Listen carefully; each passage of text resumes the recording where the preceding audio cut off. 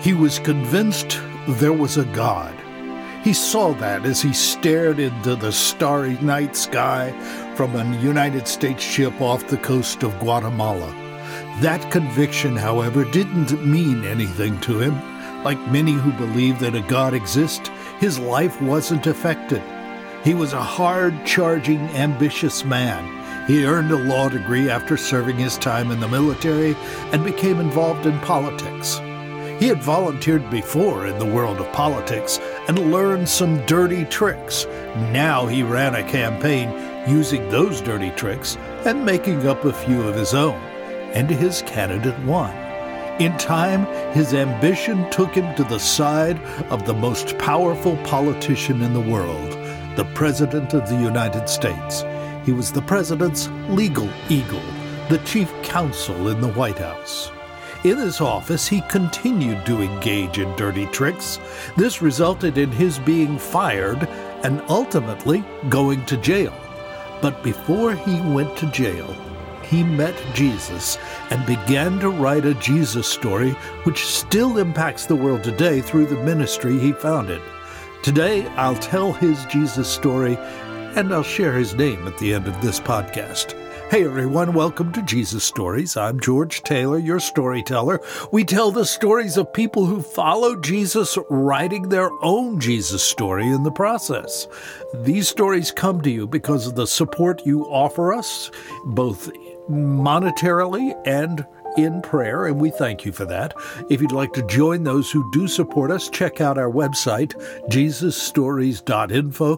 Click on the Support This Podcast tab. That's jesusstories.info. Today, as I'm recording this podcast, it is Memorial Day in the United States. On this day, we remember and honor those who served in our military and gave their lives in that service. Wikipedia tells me that all the countries of the world, except for 21 of them, have military services.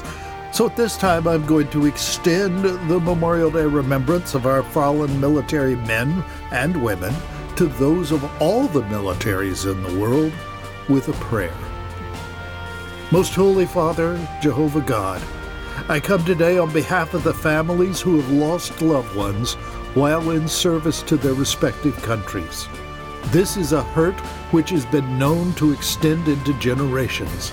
I pray for comfort and peace for those families. I pray for safety for those who currently serve. Thank you, Father, for providing the example of selfless service that these men and women have emulated in Jesus Christ. I pray in his name. Amen.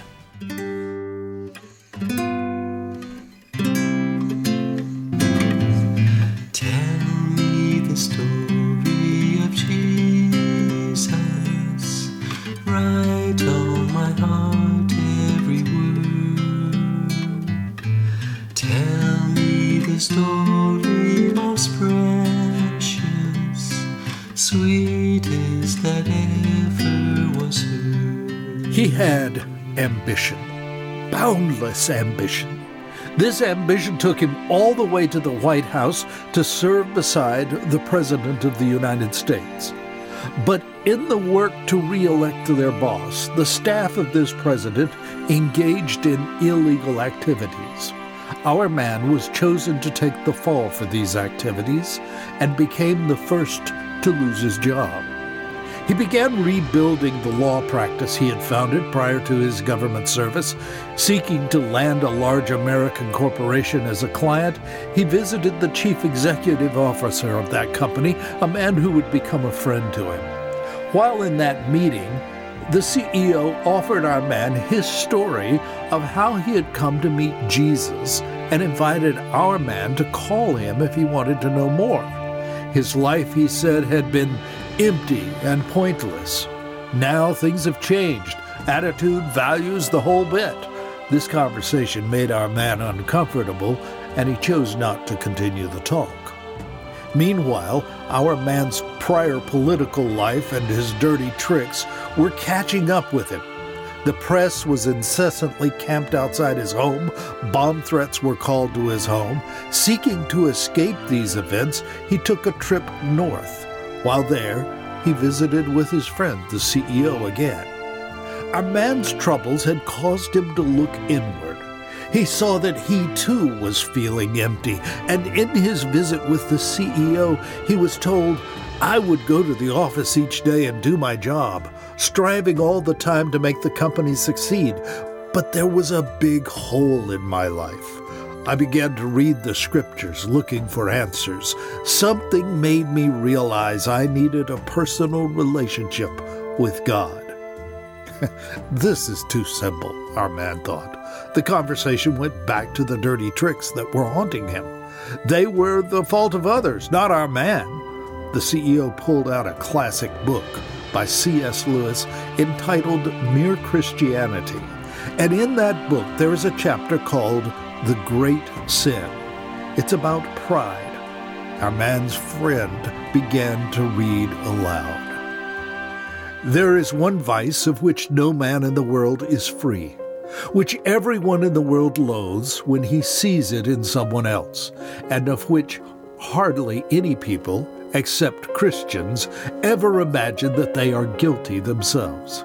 I've heard people admit that they are bad-tempered, or that they cannot keep their heads about girls or drink, or even that they are cowards. I do not think I have ever heard anyone who was not a Christian accuse himself of this vice. And at the same time, I have very seldom met anyone who was not a Christian who showed the slightest mercy to it in others.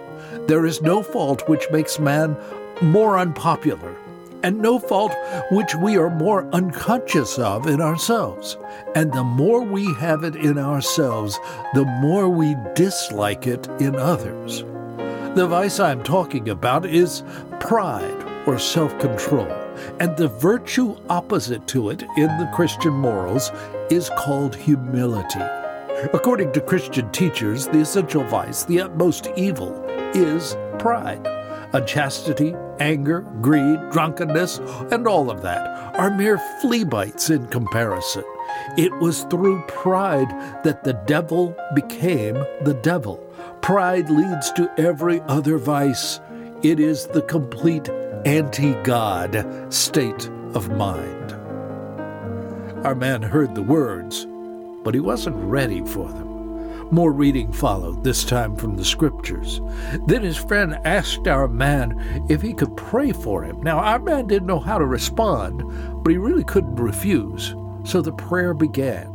Later, our man wrote, as he began, something began to flow into me, a kind of energy. Then came a wave of emotion which nearly brought tears. I fought them back. It sounded as if he was speaking directly and personally to God, almost as if he were sitting beside us. Our man left with reading materials for his drive home, and as he drove, he began to sob, crying so hard he couldn't see to drive. So he pulled off on the side of the road. He began praying himself. God, I don't know how to find you, but I'm going to try. Well, Jehovah God promises that those who seek him will find him. So our man went on a quest. And while on his vacation, he began digging into the materials he'd been given by his friend. He dissected the logic of mere Christianity. He found the passage where Lewis asserts that Jesus was either Lord, lunatic, or liar, and there were no other alternatives. Our man said, there was my choice. As simple, stark, and frightening as that. It wasn't long after this that our man surrendered his life to Jesus.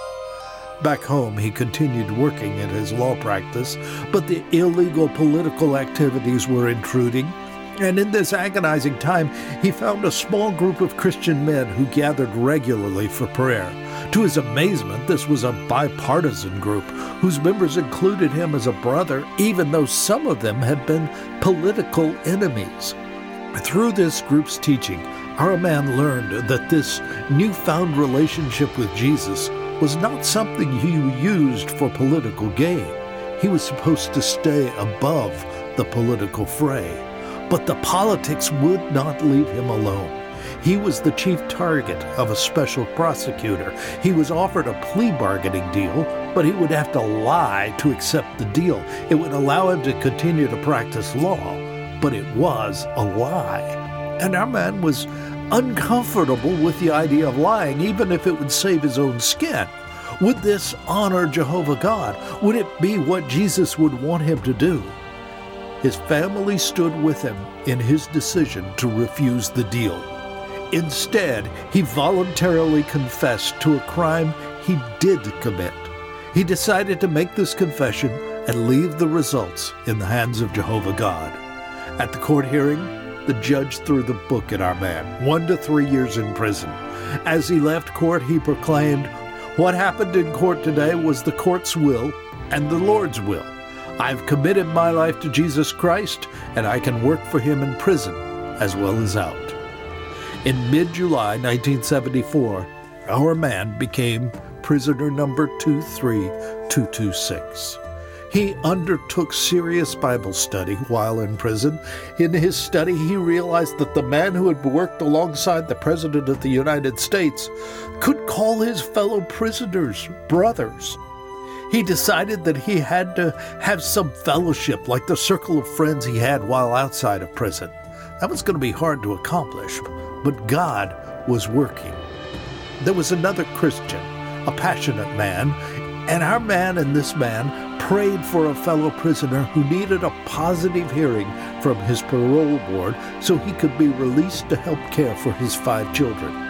The result was the miracle they prayed for. He was released. This opened the door for our man to assist other prisoners, and he began to see the world through their eyes. But life in prison was hard. His family was having to cope without him. His son had been arrested for drug possession. A chance for release was refused by the judge. Our man was feeling the weight of his situation. A friend visited him with the advice to listen to his own words. Turn all of this over to Jesus. Well, he did, and our man called it a real mountaintop experience. Meanwhile, outside prison, Jehovah God was working, and as a result, our man was released early from prison. But his prison time haunted him. He dreamed of a conversation he had had with his prison friends with a challenge. "You'll be out of here soon. What are you going to do for us?" With promptings from Jehovah God, our man developed a ministry to take prisoners out of their environment for a retreat to engage in Bible study and leadership training. This ministry began in one prison and has spread internationally. Beyond the prisons, our man sought to impress changes on society. Why were people in prison to begin with? Our man saw it as a moral failure. Crime begins when children are not given adequate moral training, when they do not develop internal restraints on impulsive behavior. Thus began one long string of efforts to effect changes in society, to combat the culture with a view that centered upon Jesus and the power of the cross. Who is our man? You've probably guessed already. This is the Jesus story of Chuck Colson. You may be aware of his ministry, Prison Fellowship Ministries, or the Angel Tree Project, which provides Christmas gifts for children of prisoners. He fought for justice reform through the Justice Fellowship, authored countless books, honored those who fought with him against social injustice and slavery through the Wilberforce Award. He sought to reconcile differences between Protestants and Catholics. This dynamo of activity shone the light of Christ in dark places in the world where human trafficking, civil war, and other injustices occurred. All of this good came as he wrote his Jesus story with all of his life efforts after being caught in political dirty tricks. Jesus can change a man's life for good. These Jesus stories come to you thanks to your support and your prayers. Thank you for that. You can find out how you can help by visiting with us on our website, jesusstories.info. Click on the Support This Podcast tab. So what about you? Do you have a Jesus story to tell? A testimony of God's love and grace in your life? I'd love to hear it. Write to me by visiting the website jesusstories.info. Click on the Talk to Us tab. So will there be a Jesus Story Extra for this episode? You better believe there will. Check out patreon.com. The link is on our website for an excerpt from the C.S. Lewis book, Mere Christianity. Accessing these extras does require a donation of as little as $3. In 2 weeks, I'll have you a new Jesus story. I invite you to join me then. God bless. Tell me the story of Jesus. Write on my heart every word. Tell me the story most precious, sweet.